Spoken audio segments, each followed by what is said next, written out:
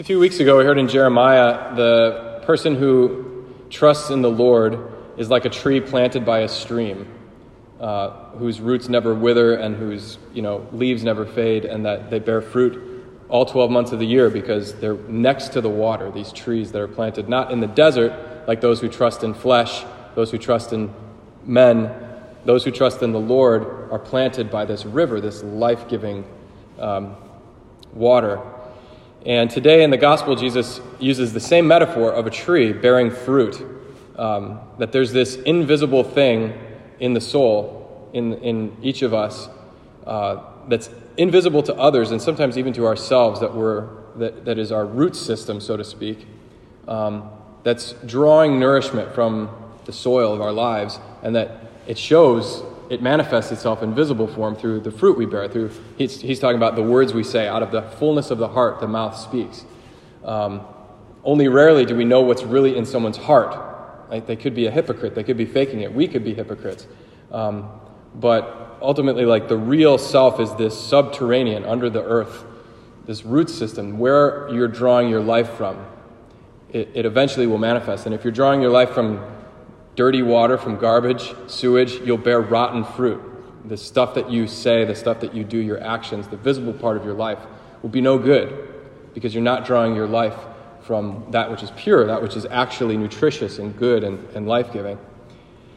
I maybe mentioned this in a homily months ago, but I grew to kind of dislike tree roots in the fall because we had a big sewer problem in our house caused by roots. All the pipes I found out in Chicago, this is code, going from the house to the street to the sewer have to be ceramic. They have to be made of clay. And I'm no plumber, but that seems like not that great of a plan because tree roots can get into the little fissures and cracks in those things, and they like water, no matter what the water is. And the roots just find this little crack and eventually create this root wad in this 6 or 8 inch pipe because it's just drinking, and wherever the roots drink, they just grow because that's what they do, and they get more and more firmly planted in there, and eventually it clogs up the whole sewer. Even we had a break in the thing. Then the dirt got in there and nothing could get out, which is not good. And we had an even more profound problem that I won't go all into, but it was caused by this big maple tree in our front yard. And I asked the plumber, I'm like, do you think it's that tree over there? It's way over there. It's like 50 feet away or whatever.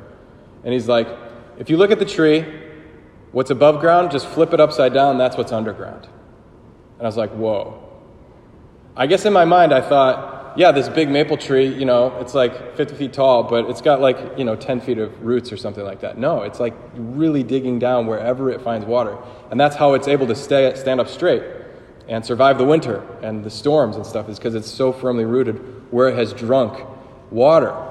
And it just goes, it's kind of like that poster of the iceberg, it's like the tip of the iceberg and all that's underneath it. It just kind of awes you, like, whoa, there's this whole world that I'm not aware of, invisible, that's rooting the world that I see. And I think that's what Jesus is getting at, and what Jeremiah is getting at, is that's what really matters. I was at dinner last night with some people, and there was this woman who told the story of kind of her conversion, how she became a dedicated Catholic. She grew up Catholic in Italy, actually. She spent half her time in Italy and half her time here in the United States. Her dad was Italian, Catholic, and her mom was not Catholic, but they met in Italy, and so they went to school over there. Her and her older brother went to school in Italy.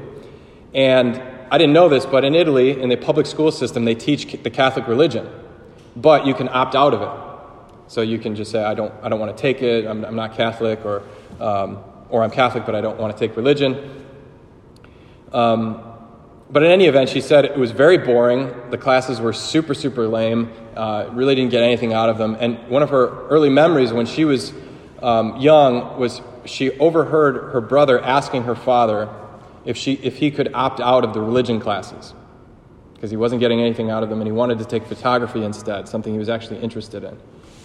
And his father, their father, who was Catholic, but really didn't practice his faith. He didn't go to Mass on Sunday. He had earlier in their lives, but she noticed that he just kind of, as his mother her mother was not Catholic, and she went to the Methodist church occasionally.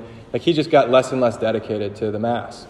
And so her brother didn't expect much resistance, except that she overheard him say, it's just kind of part of being Catholic and Christian. You just have to do this stuff sometimes. And I'm sorry, but you need to take the class.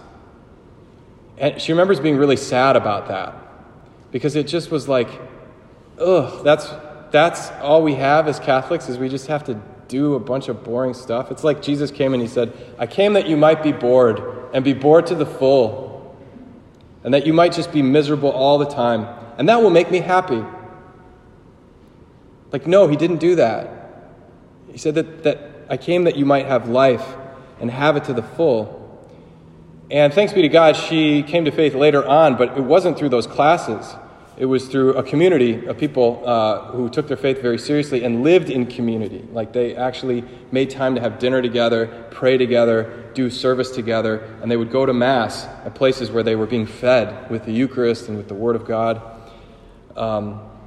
She said at that time it was also very sad because when she grew into her teenage years, she had a lot of questions that she had a hunch that religion had the answers to, but no one was telling them. Like, she was particularly disturbed by the fact of death. Like, we're all going to die, and so how does my life have any meaning? Like, does anything last? Does anything finally matter? And it's very sad to me. I mean, thank God she came to faith later on, or she came to deepen her roots in Jesus later on, that he actually is the answer to these questions. But it just resonated very deeply with me, especially being in the parish and a lot of parents talking to their kids in similar ways, especially teenagers who start to ask the deep questions of life, and also find church, religion, Christ to have nothing to say to these deep questions. And so it's basically just boring, basically just something that I don't really want to do. They don't find it convincing that you just have to do it. Sorry. It's part of being Catholic. It's part of being grown up. You got to do stuff you don't like to do. And it's sad, too, because Jesus is the answer. If he's anything, he's the answer to the question of death. St. Paul to the Corinthians, he says, death is swallowed up in victory. Where, O death, is your victory? Where, O death, is your sting? The sting of death is sin, and the power of sin is the law. But thanks be to God, who gives us the victory through our Lord Jesus Christ. Death in the Bible kind of has two different meanings. One is the biological death, your body dies, and the sickness that usually causes that. Like, that's the shadow of death that we wander in. But there's also this sense of death as a lack of communion, of separation, alienation. And prior to Jesus, in the Old Testament, any sense of there being an afterlife, life after death, it was not like heaven. It wasn't like singing with the angels, seeing God face to face. It was this shadowy realm called Sheol. And the things in the Psalms, they would say, like, can death give you praise, O Lord? Can anyone in the underworld praise you? No, we're completely cut off from the land of the living. To be alive, in other words, is to be connected, is to be in communion, to be with others. And being dead means you are totally alone. And that kind of death we feel on the day-to-day. That was what my friend at dinner last night, she was feeling as a teenager. It was like, it's not just that my body will die. It's that, what if I'm dying right now? What if I'm just all alone? What if, finally nothing really matters and I'm not ultimately connected to any sort of life source? Anything that's giving me roots deeply so that I can, withstand storms and survive winters. That's what Jesus has come to overcome. Biological death, certainly. We will rise from the dead. We've eaten the bread of eternal life. Whoever eats my flesh and drinks my blood will have eternal life. But even here and now, those places where the shadow of death haunts us, and we feel that absence very profoundly sometimes, that separation, that sense of alienation from God, from myself, from others, from the world. Jesus has experienced that on the cross. He said, my God, why have you forsaken me? He's gone to the limits of our feeling of alienation. of separation from God, the consequence of our sin, that sting of death. And so there's nowhere on earth, there's nothing that we could feel, no darkness that we could endure that Jesus is not in,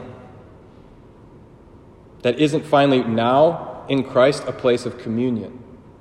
That's why St. Paul can say, what can separate us from the love of God? Not sickness, not the sword, not nakedness, not even death. Nothing can separate us from the love of God because he's for us completely.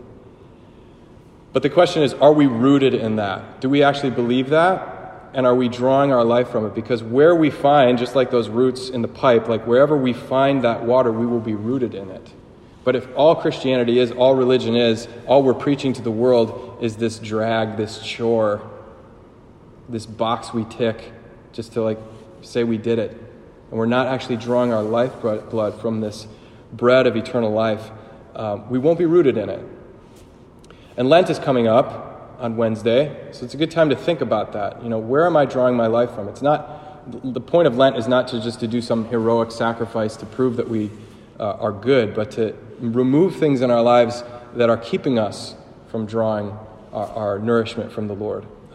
Prayer, fasting, and almsgiving, these practices of renunciation and of communion draw us deeper into the mystery of God and of this love, this communion that conquers death.